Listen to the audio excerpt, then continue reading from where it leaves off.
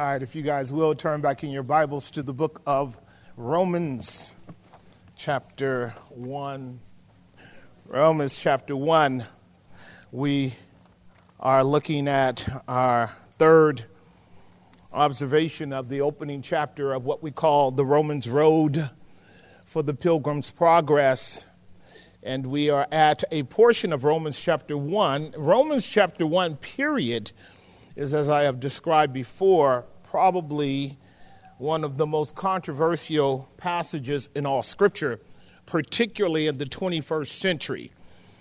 The 20th century had its problems, but largely in the 21st century, Romans chapter 1 is extremely problematic for the world that you and I live in because it raises a lens and it creates an evaluation that is directly opposed to our presentation as human beings on the planet today.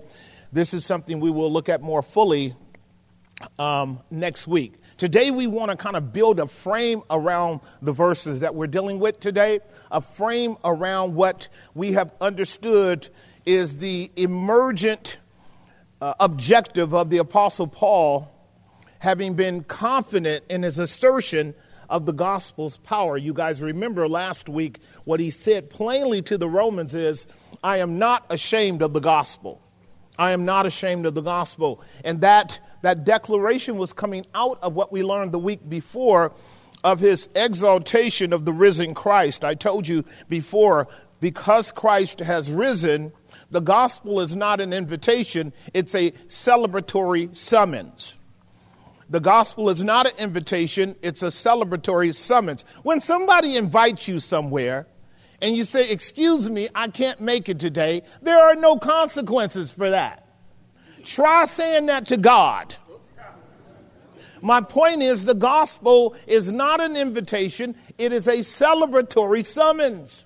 It is a joyful declaration of the work of Christ on the behalf of sinners, so that God can bring you into fellowship with him on the grounds of what we're going to be talking about today, and that is God's righteousness.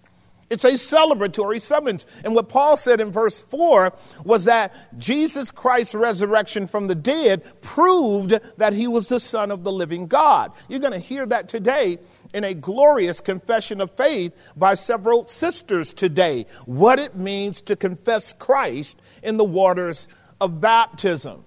The apostle, therefore, not only is declaring the exaltation of Christ via the gospel, he explains the gospel in terms of its ability to save men and women and bring them into a line of faith. You heard it in Romans chapter 1, verse 16 and 17. From faith to faith to faith, as it is written, the just shall live how?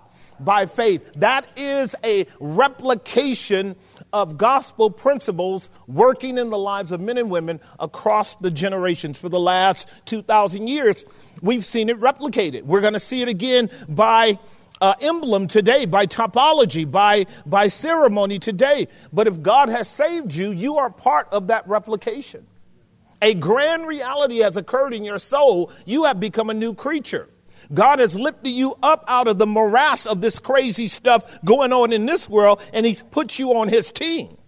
And he's called you to replicate what Jesus did in the lives of other men and women, from faith to faith, as it is written, the just shall live by what?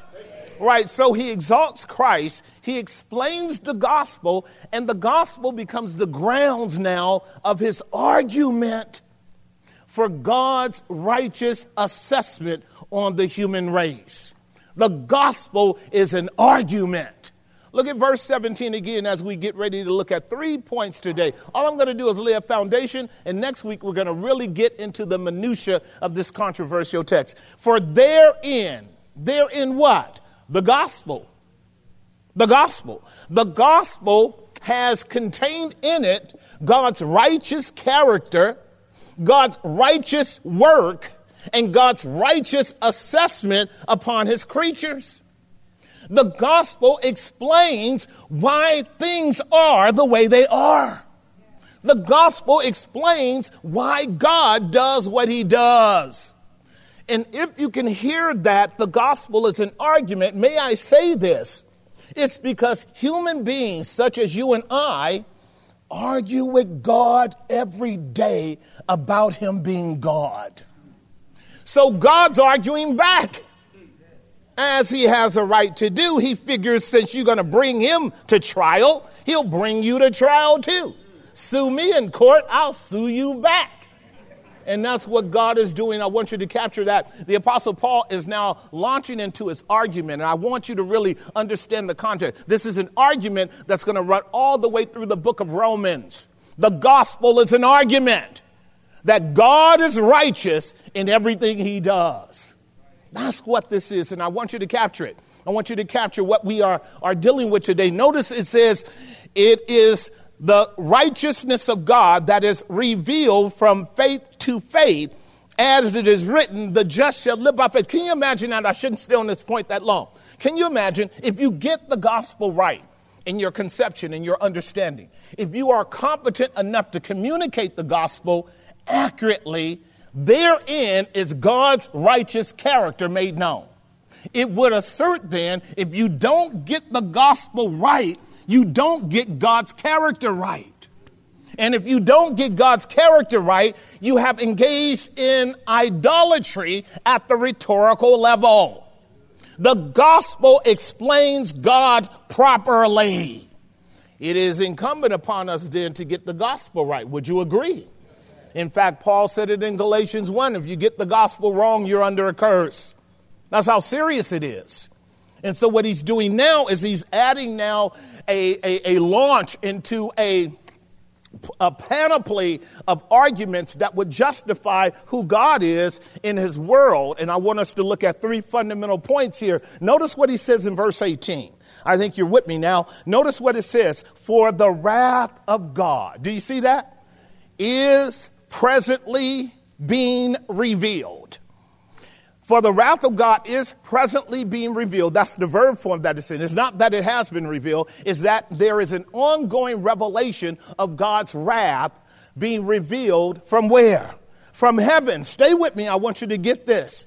It's not only being revealed from heaven, which is its origin, but it came down to us in the words of the prophet, in the totality of Scripture, by which we have that revelation of God's wrath. Did that come home? Somebody say amen if it came home. Because what I want you to be able to do with me, I said I wasn't going to do a whole lot of exegesis or exposition, but it's important for you to know that simply because Paul said that it's revealed from heaven, he's not saying that it's merely in heaven. He's saying it's from heaven. A man can receive nothing except to be given to him from where? You and I, in a real sense, are from heaven. God who is in heaven created everything by Jesus Christ. There's not a living soul in the room that didn't have its origin in the mind of God. Am I making some sense now? It's important for you to know. And you have to know that you're going back there in a minute and have to answer to the God that made you. That's what our elder was hitting at. He owns everything. He created everything for his own glory. And you and I will have to meet him on that day. And so that the wrath of God is presently being revealed from heaven. I hope to just give you a tidbit of it today, just a tidbit. And as soon as we do, you're going to go, aha, that's what the wrath of God looks like. It certainly is, therefore, then being revealed. And so why is this happening? What is Paul saying? For the wrath of God is being revealed from heaven against all ungodliness. What does that mean? The wrath is coming against a behavior on the part of humanity towards God. This here is the opening argument of God's lawyer apostle on the behalf of God, saying that humanity is entangled in a debate. And God is bringing forth a precise assessment of their behavior and their suffering from it. Notice what it says. For the wrath of God is being revealed from heaven against all ungodliness. Y'all know what that is. And unrighteousness of men who hold the truth in unrighteousness. Do you see that? There's a wrestling match going on. Heaven has opened up, poured out its counsel. Mankind has rejected it. And guess what they're doing? Wrestling to keep the revelation from being made known. Point number one in our outline. They know that God is righteous in his wrath. They know that God is righteous in his wrath. I hope I can help a few believers this year in 2024 get their theology right, because we're not doing good. We hear, but we don't hear. So I want to see if we can anchor some realities down today. Can we see if we can do that? See, now when the text tells us they know, this is exactly what Paul explained. Look over at verse 19. Here's what he says in verse 19. Romans 1:19, because that which may be what? Known of God. Where is it? Manifested in them. That which may be known of God is manifested in them. And I'll massage the grammar just to help you in a little bit more of what we call exegetical accuracy. The reality of who God is made known among us as human beings, and is made known in us as human beings. Two important categories. Are you following me? It's made known among us because we are an aggregate expression of who God is, having created us in his image. It's made known among us because the nations of the world have plotted together to try to create a concoction of an idea about who God is, contrary to what God has said. And so when you see somebody building a supposition, building an argument, building a thesis about something, no matter how wrong that thesis is, you can know they actually believe in that thesis. Mankind knows there's a God. When you go around all day long going, oh, God, even though you call yourself an agnostic or an atheist, you know God. When you go around every day arguing to tear him down and to shut him up and to confine him and distort his character, you know God. You're wrestling with him. You're wrestling with him. That's all I'm saying. And when you go through the archives of history, what you and I know by the archives of history is that human beings spend most of their deep, secret thoughts and aspirations trying to divest themselves of the reality of a holy God. And this is what's going on in our text. Let me see if I can work through our 3 points on our first main point. They know that God is righteous in his what?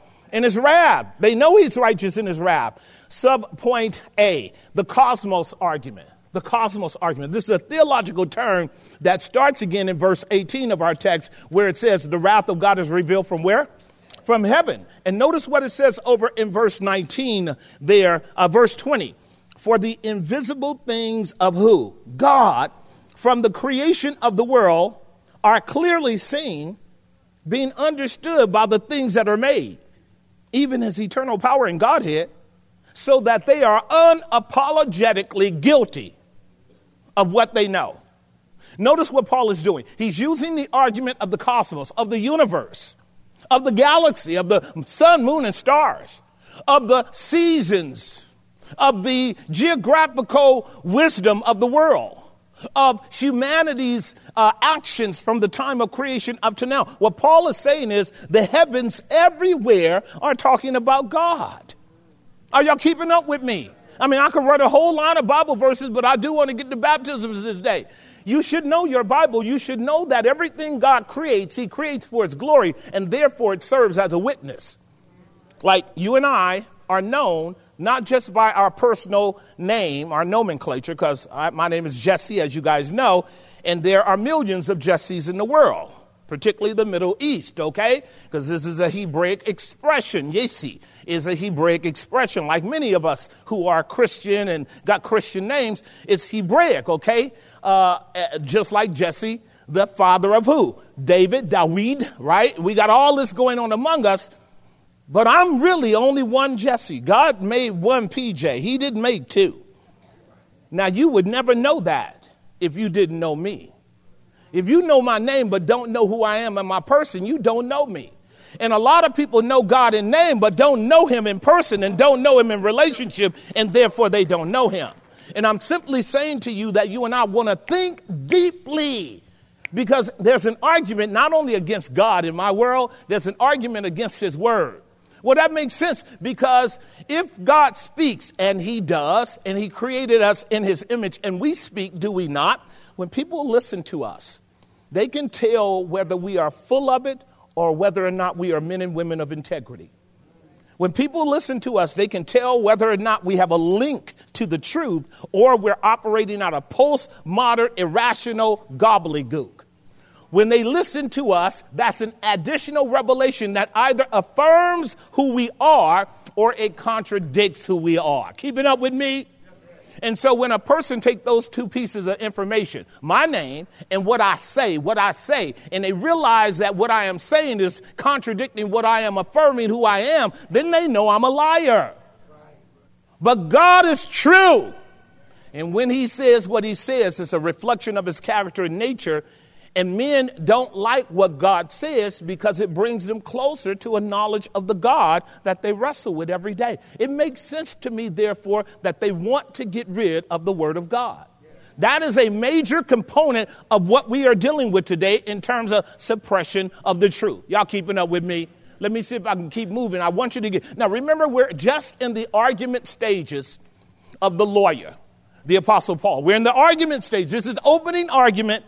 This is first round of about 2 or 3 discovery scenarios by which Paul will argue with humanity on God's behalf to let everybody know that God was right in his judgment. Y'all keeping up?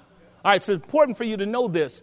For the invisible things of the creation of the world, what that means is the things that you and I don't see.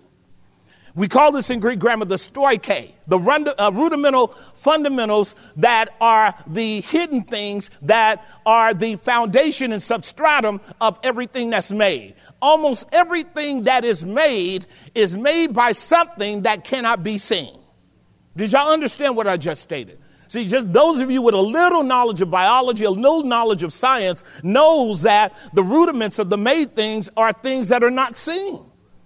Even if you were to take a chair like you're sitting in and you break it down to its myriad of component parts, when you separate them, you can't see how they work together until they come together into a unit of composite called a manifestation or an expression. Am I making sense? And if you're ignorant in terms of just basic materialism in the area of science, you're going to be ignorant of the chair that you're sitting on.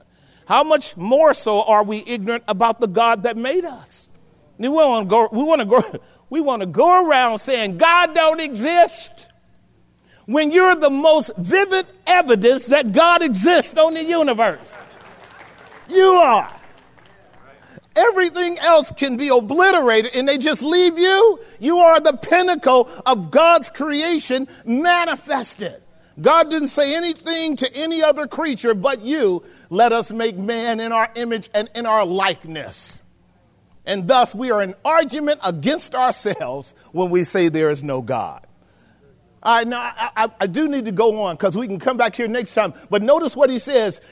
The things that are seen are made by the things that are not seen, being understood by the things that are made, even his eternal power and Godhead. So now we're getting into what we call the greatness of God's character, his eternal power. His eternal power. 2 terms there. Everlasting, from everlasting to everlasting. It infers that his power has always existed from time immemorial. Y'all got that? His eternal power. It didn't begin at a time. He has eternal power. And if he has eternal power from the past, he has eternal power in the future. We call him omnipotent. He's the omnipotent God. And guess where you discover that? When you look very carefully into the cosmos. The cosmos preaches to you of the eternal power of God.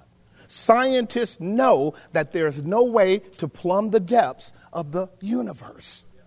It has an endless expansion that has to be defined as the olam of the olam, the everlasting to everlasting. From one vanishing point, that vanishing point has to do with our inability to grasp it at the beginning, to the other vanishing point, meaning our inability to follow God to the utter end of his creation. We can't because we're creatures. I'm making some sense, am I not? By the time we get halfway out of Galaxy 1, we're wearied and tired. It's just go on, God. You go. You go. I believe you now.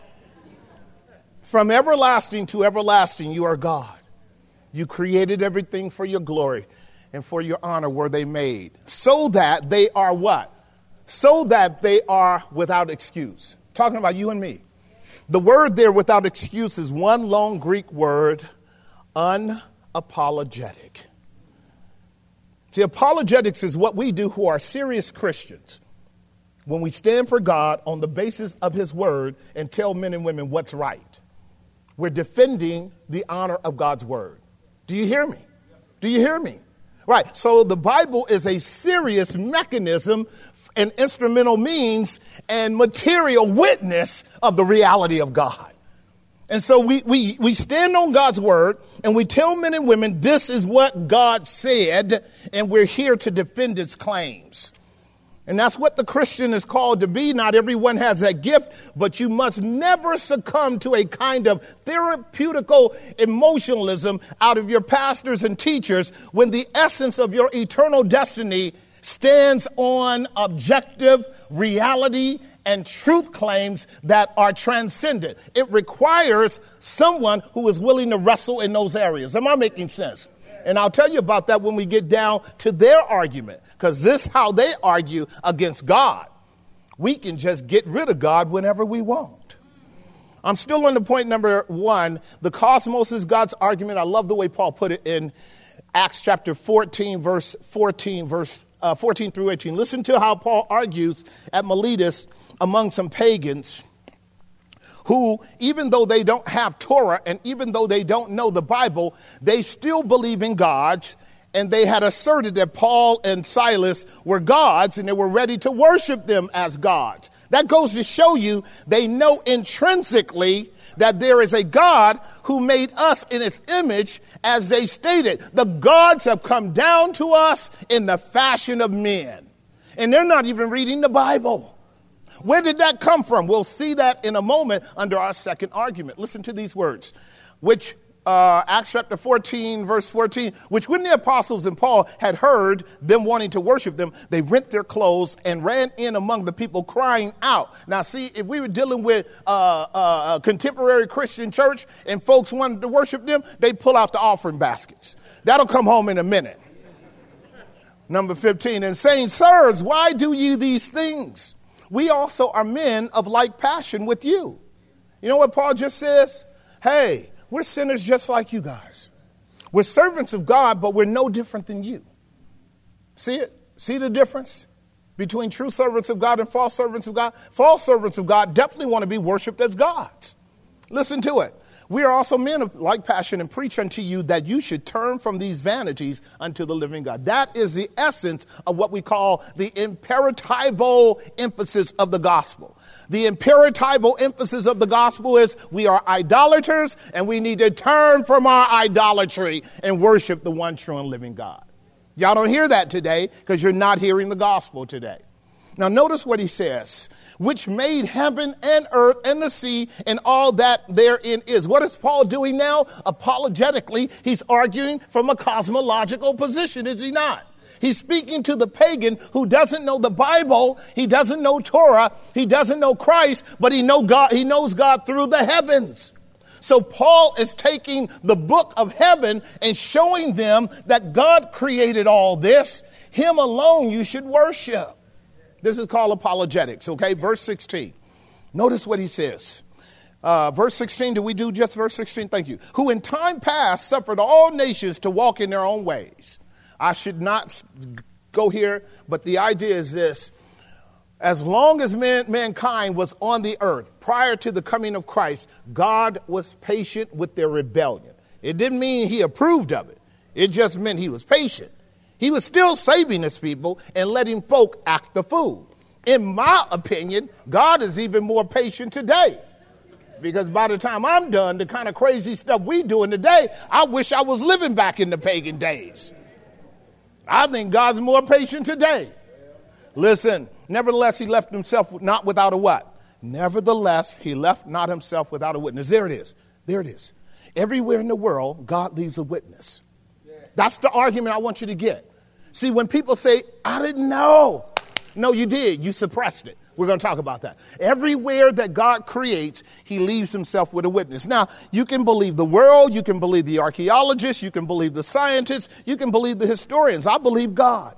I believe wherever God created human beings, he insigniated them with a witness of the reality of who he is. You have to work through the manure of all of their arguments, but it will show up. God was there, and he told them who he was. All right, so now notice what it goes on to say. Nevertheless, he left not himself without a witness, in that he did what? I love this. One of God's arguments against humanity's rebellion and carping argument is that God is good. That's God's argument. I wish I could get a team of apologists joining me today. See, because God is good. Is he good? Tell it. God is good. Right. Now, it's important for you to be able to do that because, you know, if you're a Christian, you should have a proper lens on, and you should at least be able to see the good things of God, because I understand we're dealing with all kinds of ugly, are we not? But you have to see the beautiful. You have to see the exquisite. You have to see the wisdom. You have to see the extraordinary hand of a good and sovereign God. You have to believe like David did. The earth is full of the mercy of God.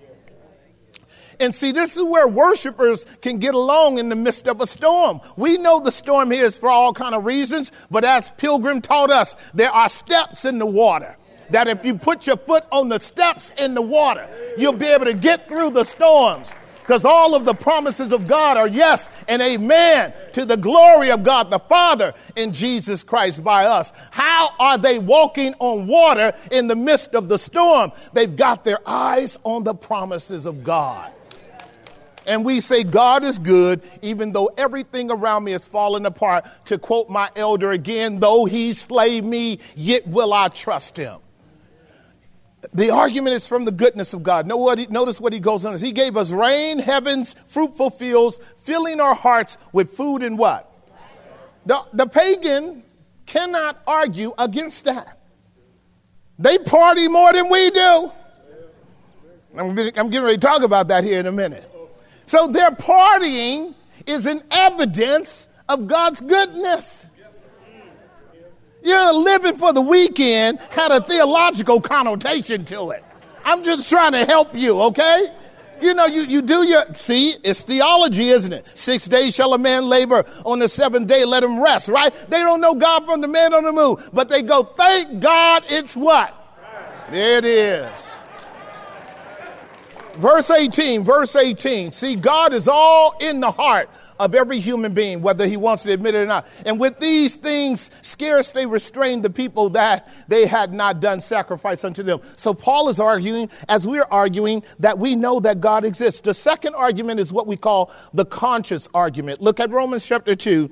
Verse 14 through 16. Again, this becomes sticky theology with very ungrounded believers. I wish they were better at their theology. I wish Christians were, because a lot of the saints died throughout the last 1,000 years for us to have a Bible and us to have freedom and us to have faith. They died standing on the things we're talking about today. The average Christian is not even willing to fight for these things, at least at the intellectual and rhetorical level. Listen to what he says. For when the Gentiles, which have not the law, do by nature the things contained in the law, these having not the law are a law what? And all Paul is saying, as we get to Romans 5, we'll make it plain. They didn't have an event called Sinai, where God explicitly spoke from heaven and then wrote his 10 commandments on 2 stone tables and then gave it to them in a code called the Pentateuch with 613 commandments to boot, as they would argue. Mankind has a fundamental knowledge of God written in his heart. Did that make some sense? In other words, and we would argue in the Hebrew camp that is what is called the Noahic law. But nevertheless, we believe that abounds too. In our hearts, we know right and wrong. In our hearts, we know there's a line of demarcation called good and evil. Now, it's marred by a lot of crazy stuff. It's marred by a lot of crazy stuff like drugs and marijuana and cocaine and heroin and alcohol and getting beat and getting left and being traumatized. Y'all keeping up with me? Now, it's marred to a certain extent. You can be marred significantly in your mind and in your heart to where you have a hard time understanding the line of demarcation. These are sociopathic traumas. Y'all know what I'm talking about, right? Psychopathic traumas, circumstantial environmental traumas. So we have to wrestle with the reality that some of us are more sensible around the area of morals and ethics than other people. But it doesn't mean that they don't have it in the deep recesses of their conscience. They all do.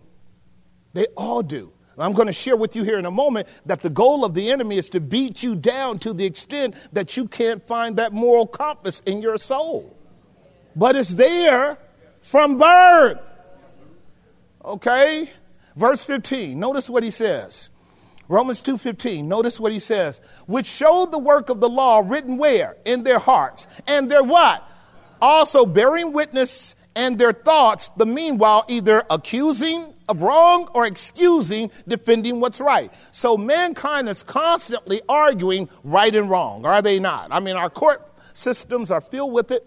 Our judicial system, our government, our whole way of communication is around right and wrongs. They are. Around moral, ethical issues. Around good and evil. This is what we deal with all the time, ladies and gentlemen. This is what we deal with all the time. Why is mankind so enamored by this? Because God wrote his law, embedded the moral compass of right and wrong on his heart, mind, and conscience. You know what it is? The heart, mind, and conscience. That's amazing, isn't it? That means in reality, every one of us in this room and all watching and everything, we're all wrestling with the parameters of right and wrong. You can't get away from it.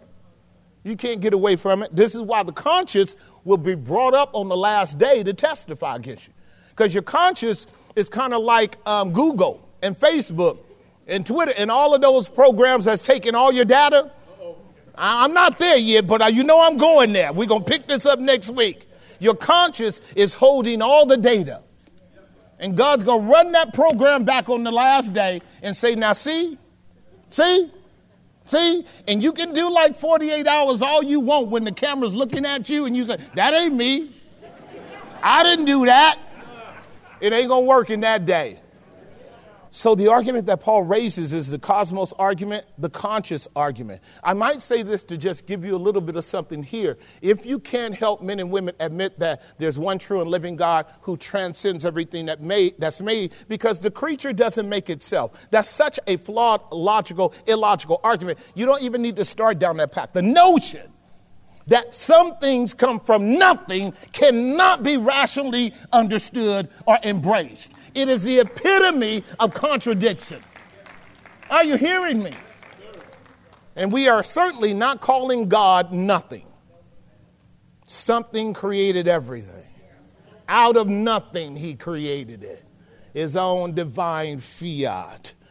So we have the cosmos argument, we have the conscious argument, and one more, we have what is called the cross argument. Are you keeping up with me? And this is Paul's strategic, brilliant argument going to Romans chapter 3, verse 20. Romans 3, verse 20. I'm actually laying out the linear argument of Paul going all the way up to Romans chapter 7, but I'm just giving you a tidbit for today. Paul was brilliant. The Holy Spirit worked in him mightily. His arguments are succinct. They are syllogistically impeccable. They cannot really truly be argued against because it's the Spirit of God laying out argument about reality according to God. Therefore, by the deeds of the law, there shall no flesh be justified in God's sight. You guys got that? For by the law is the what? It's the knowledge of sin. So what God does is he comes along and he says, watch this now, of all the trees of the garden you may eat freely. But that one tree over there, leave it alone. In the day you eat of that tree, you shall what? That's right. That's called the knowledge of sin. That's called the knowledge of sin. The knowledge of sin is wherever God puts a prohibition and tells you not to transgress. Sin is transgression against God's law. Where there is no transgression, there is no sin. So what God does is he puts down limits. And he tells you don't cross them. And when you and I cross them, we have committed what? Sin. And there are what for sin? Consequences. The wages of sin is what? That's Paul's argument. And here he's saying that the law has come in the Old Testament through Torah, the Pentateuch, and the Tanakh as we have it. The law has been brought to us in terms of humanity, hearing it through faithful prophets of the Jews in the diaspora, and they affirm the law written in the hearts of human beings across the planet. It would be like you already know the 10 Commandments, but then I read them from the book of Deuteronomy, and you go, oh, I already know that. Did that make some sense? Because you already have that law in your heart. I'm just giving it to you in the code. And I can explain it more fully in the code, but I don't need to explain what you already intuitively agree with, because you're functioning out of that code from your heart. Now it's coming as a second witness against you. Am I making some sense? This is often why people don't like for you to share the word of God with them, because it comes in what is called the by and by as a second witness over against the first witness that's already in them. That's why you got to be real careful with folk when you start going to quoting Bible verses. Be very careful. Be very careful when you go quoting Bible verses, because the sword is already in them, thrusting through. And you can push it down harder, and then they're going to scream and do something to you. Okay? So be very careful. You who love to quote the Bible, be very careful when you're dealing with people, because they're already wrestling with the word of God in their own heart. I'm not saying don't do it. I'm saying be very careful when you do it. Listen to what Paul goes on to say under our third point here over in verse 21 and 22. I want to walk this through. Here's his argument so I can close. But now the righteousness of God apart from the law is what? Here's what he's about to argue. God, who created the heavens and the earth, gave man a law. That law started in the garden when he said, don't eat of the tree of the knowledge of good and evil. From that point on, God has been putting up stop signs and road bumps all the way to Mount Sinai. And then in Mount Sinai, he gave us a fuller code, did he not? And then we kept rolling as human beings with that code coming from faithful prophets and preachers. And then he got us to Jesus' day. What do we know about that era? Jesus is the end of the law for righteousness to everyone that believes. Now the law of God from heaven is embodied in a person, and his name is Jesus. Jesus is the sum total of God's righteousness personified. Am I making sense? He is the Word made flesh dwelling among us. He is the living word of God. Everything in Scripture testifies to him. And when you get to Jesus, you come to the end of the Torah in terms of obedience to merit righteousness with God. And so this is those of us who are believers, who are Christians, we argue vigorously that you cannot be saved by the works of the law. And if you try, you have rejected God's commendation of his own son, who is the epitome of righteousness. Remember, Paul's argument is about God being righteous. God is righteous in his assessment through creation of our guilt and crime. He's righteous in telling us in Romans chapter 3, verse 23, it'll come up in a second, all have sinned and come short of the glory of God. Is he righteous? All have sinned and come short of the glory of God. Is he righteous when he says the wages of sin is death? So we've gone from a righteous assessment to the ruin of humanity. God is righteous. Man is ruined. Who's going to solve that problem? Not you. The same one who assessed that you and I are ruined has to remedy the problem through the redemption that's in Jesus Christ. Look at the next verse. It lays it out very clearly. Verse 24. We're going to walk through two verses and move on to our second point. Listen to what he says. You and I, who are freely justified by God's grace through the what? Through the what? Through the what? Redemption is always the price paid by blood to put away your sins so that God can justify you on the grounds of righteousness without violating his holy law. If God declares you righteous, it's because somebody else paid the penalty called redemption to deliver your soul out of condemnation and declare you just. This is what I meant by the celebratory summons, by the way. Right? When that subpoena comes to you and tells you You're headed to hell. Christ paid the price. You can be set free by faith in him. Is that not a celebratory summons? Is that not a celebratory summons? You are hearing the gospel right now. If you've never heard it before, you are hearing the gospel. The gospel is not about you. It's about God. The gospel is not about how you feel. It's about what Christ did. The gospel is not about what God can do for you or what you can do for God. The gospel is about what God has already done in the person of his son to accomplish an eternal redemption, which has set the stage for men and women to escape his holy wrath. I'm happy about it. I'm here to tell you I'm happy about it. Being justified freely by his grace through the redemption that is where? In Christ. That's the message we preach. We preach Christ and him crucified. We preach it as the grounds of cleansing your conscience. We preach it as the source of heaven, bringing it to you and to me in the person of Christ at the end of what I call that replication of faith. What is the replication of faith? From faith to faith to faith to faith to faith. From the first believer to the second believer to the third believer to the 18th believer to me, to you, and hopefully from you to somebody else. As it is written, the just shall live by faith. Did y'all get that? The way the world will know about God's righteousness in Christ is for you to tell them about it. That's how they're going to know. This is how you have people come to the water. Am I making some sense? John the Baptist led this thing off at the beginning of the final stages of the Old Testament when he was called to baptize men and women at the River Jordan. And they were coming out in the thousands, weren't they? How come, Pastor? Because the Holy Ghost was drawing them. Because the word of the prophets was drilling down in their soul. Because they knew they were guilty. They knew that they needed a Savior. This is why the whole message of the word of God got to be preached. Guilty first. Guilty first.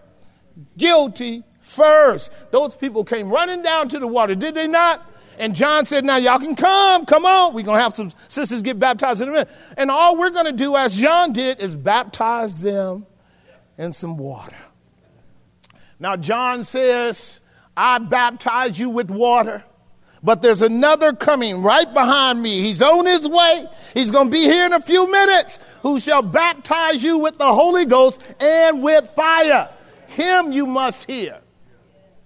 Him you must hear. But what a joyful thing when the soul is moved to confess their sins in the water of baptism and let the world know. Listen, let the world know I heard that gospel.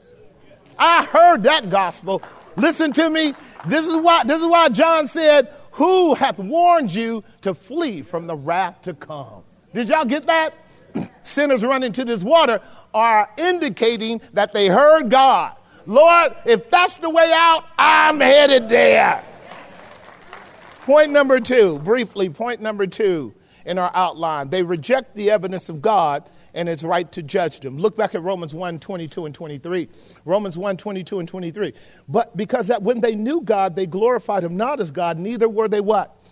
I'm going to come back on that next week. I'm going to come back on that because this is where you and I join lost, hell-bound sinners. I'm talking about as children of the living God. I'm coming back next week on that. I'm going to tell you, you need to be more thankful. I'm coming back. I'm letting you know you and I are just like the sinner that doesn't know God a lot of times in our attitude. I'm coming back. God doesn't expect anybody to thank him but redeemed sinners. I'm coming back.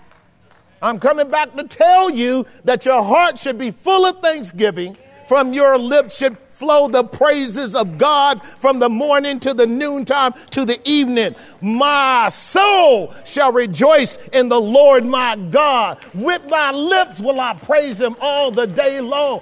Oh, my soul, bless the Lord, and all that with is in me, bless his holy name. I don't care what the world says. God has been good to me. So I'm going to come back on that because there's something actually profoundly therapeutic when you obey God in the context of Thanksgiving. There are a lot of snares in your life. A lot of snares in your life.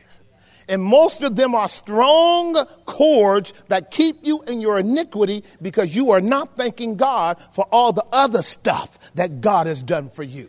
I'll leave that there till next week. Listen to it. Because when they knew God, they glorified him not as God, neither were they thankful, but became vain in their what? Lift that clause out, because that's the work we're going into next week. But became vain in their imagination. You're looking right now at a verse that's dealing with a sort of neo-mRNA technology changing you at the genetic level in your psyche.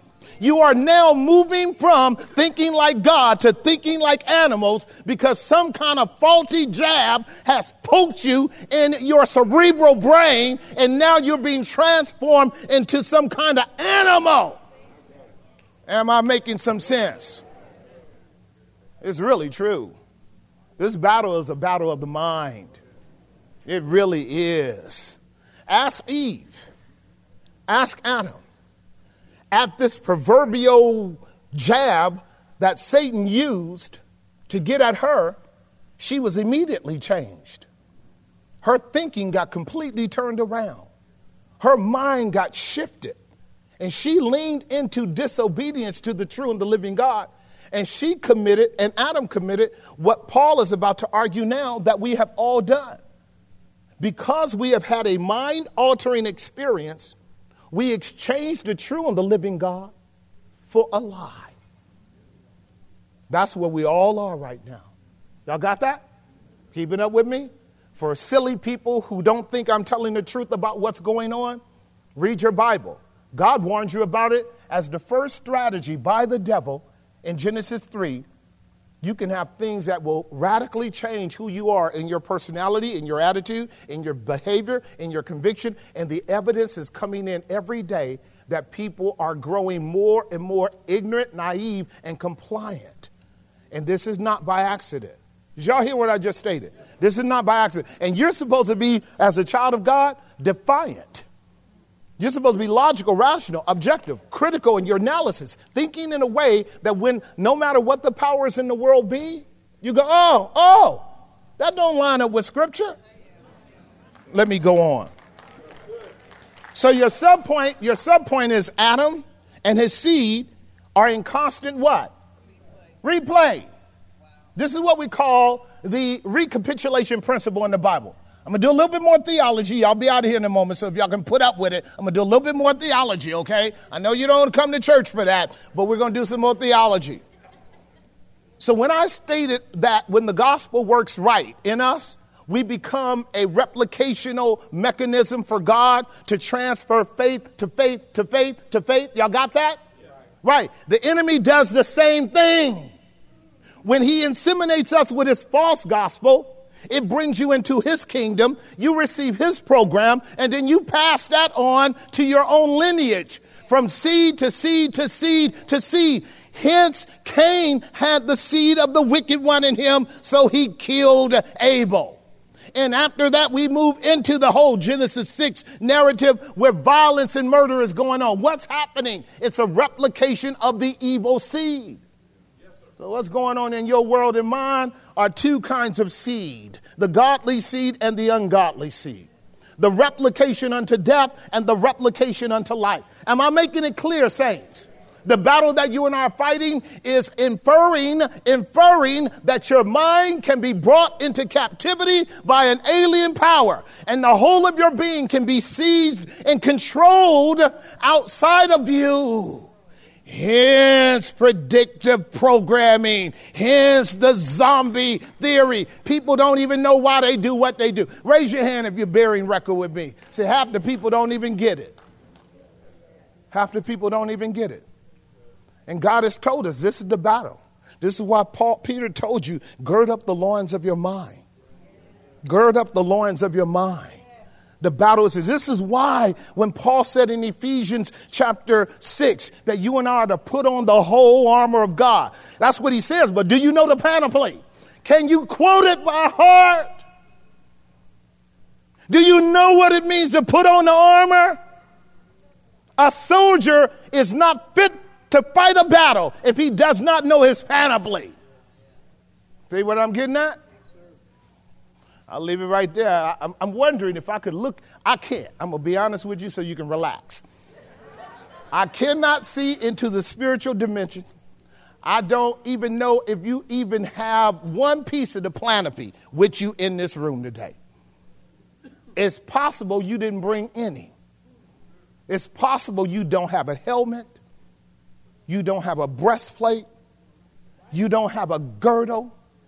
You don't have your loins girded about. You don't have the preparation of the gospel on your feet, which will show up in your lips. You don't have the sword of the living God by which you can wage battle against every apologetic lie. You don't have the shield of faith. And you don't have that ultimate weapon that consummates all of them, prayer and all perseverance. There ain't no way you win in a battle if you're walking out in the battlefield butt naked without the armor of God.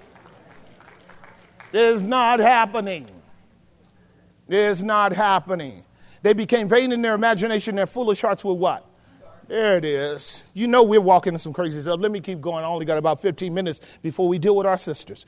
Point number 3, they suppress this reality on their mind. Now, I just want you to see it. We're going to come back and drill down into it. Notice what the Apostle Paul says over in verse 28. And even as they did not like to retain God in their what? Even as they did not like to retain God in their knowledge. Do you know that this is describing my generation to a T? When you read material, books, curriculums, syllabuses, when you read all of the material everywhere in all of the systems, in all of the structures, in all of the businesses, in all of the schools today, God is gone. Am I telling the truth? And we're used to it. We're so used to not seeing God in the equation. Long ago, some 20 trillion years, when the earth was just a blob and the acids began to move and boil. We didn't know if life could create itself, but over time, maybe hundreds of trillions, that's a long time back. See, we can't go back that far to check you out. The story sounds fascinating, but only children will buy it because of how fascinating the fantasy is. But you, Christian, couldn't refute it to save your life. That's how ignorant we are today. Am I making some sense? I mean, you know, sometimes I have to go, man, maybe Darwin got that little piece right about the baboon. Maybe he got that right because we act sometimes like Cro-Magnon man, Neanderthal man. Sometimes we act. Here they go, I'm sorry you do. I'm sorry you do. See, I'm just being honest. See, I'm being honest. I know that because of the way God created us, the narrow parameters between each creature and the similarities and overlaps we have, when you take certain things out of the mind, we can easily behave like Homo sapien or like those mammal animals out there, much more like gorillas. Look at them. And yet the Bible tells us we're created in God's image, did it not? So just a few brain cells different. It's the difference between regeneration and degeneration that will have you expressing in your phenotypical outlook like an animal versus God. See, I don't care what you say. Listen to it. Psalm 49 will lay this out very clearly to us. The psalmist lays this argument out to us in Psalm chapter 49 about how you and I behave. The psalmist laid it out somewhere around verse 13 where the psalmist lays out for us, man being in honor abideth not. He is like the beast that perishes. Okay, and it's very important for you and I to know that. There it is. Boy, I'm verse 12. I'm getting good. Nevertheless, man, do you see it? Being where? This is the text that Paul is talking about. Jesse, hurry up and get done. This is the text that Paul is talking about. This is called the descent of mankind in his fall from God. This is the text he's talking about.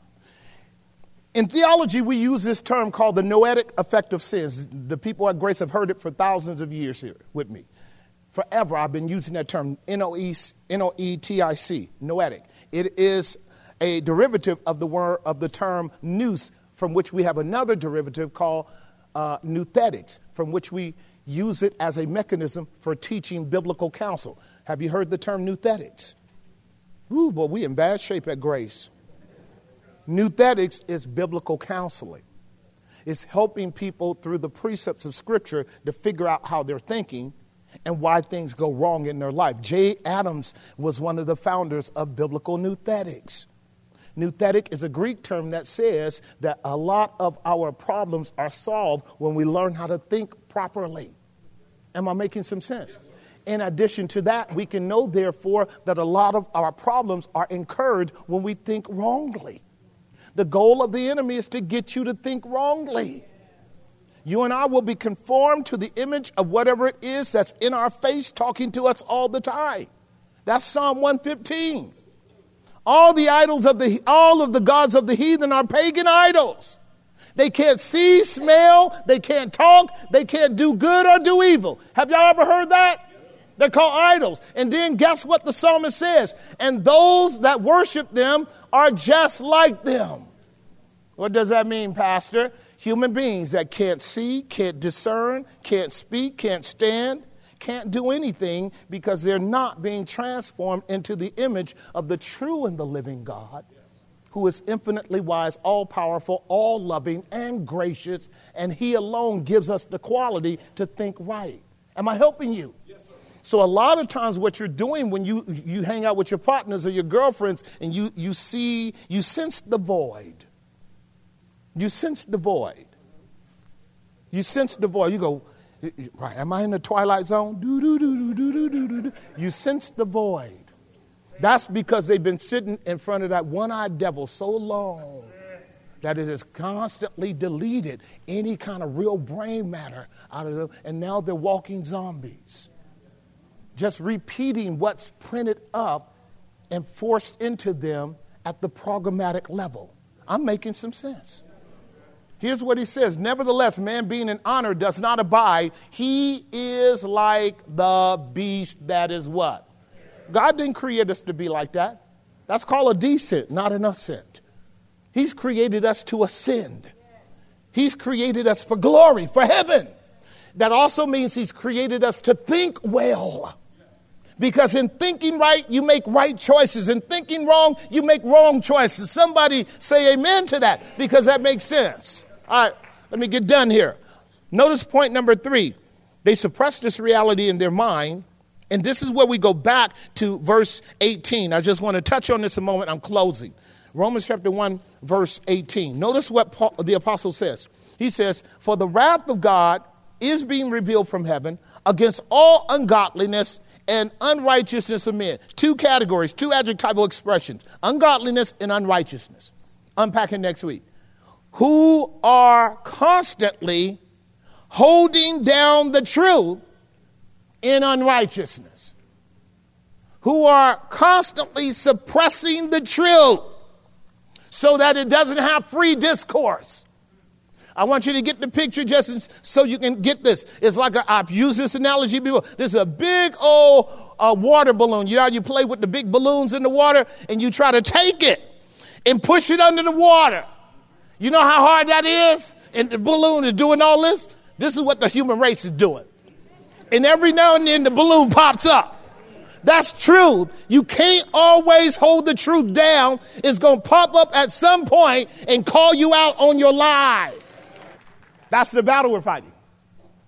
That's the battle we're fighting. That's the battle we're fighting. And it's a perpetual conflict between the mind that would not retain God in their knowledge. Therefore, God gave them over. Y'all see that? All right, so 2 actions here. I'm going to deal with 2 actions. I'm closing because we got to do baptism. This here, in Romans chapter 1, Paul is using 2 verbs to argue for 2 responses. One is mankind's response to God is to say no to God. And by saying no to God, he is constantly but unsuccessfully pressing the truth down. That's his labor. That's called believing a lie. Y'all got that? Yeah. Suppressing the truth. That's verse 22 and verse 23 in your outline as they're going up. Notice what it says. I'm starting at verse 22. Professing themselves to be wise, they became what? Right. That the fool has said in his heart, what? Right. So the fundamental predisposition of these individuals is to say no to the reality of objective truth and God. Verse 23. And therefore they what? Exchanged is the term. Replaced the glory of the uncorruptible God. Now that is a presupposition on its own, right? One, there's a God. Secondly, he's uncorruptible. Wherefore God also gave them up to uncleanness, verse 22, and changed the glory of the uncorruptible God into an image made like unto what? Whoa, what a change. Whoa, what a change. God help somebody. Here it is. God was the one on the throne. He was the center of our consciousness. He's the center of our revelation. He's the ground of our hope. He's the one we call on. And one day, God's down and man is up. Man now is on the center of the throne. He's the big kahuna. He's the one talking to you all the time. He's the one with his face everywhere on all of the big images. Out of his mouth comes his doctrine. And the men and women that keep their face towards his faith are being changed into his image every day so that you're little replications of the big man God that's dominating the media, dominating all discourse, dominating all educational systems, dominating every method of communication. Am I making some sense? That's why I was saying earlier, when I look at my world, there's so much to talk about out of Romans chapter 1. Now remember, I'm just giving you a framing. I haven't even gone in yet. I'm just giving you a framing because Romans 1 tells it all. We exchanged God for man, birds of the air, four-footed beasts, and creeping things. So the hierarchy of our revelation and our hope is a man-centered hope with the animals helping man.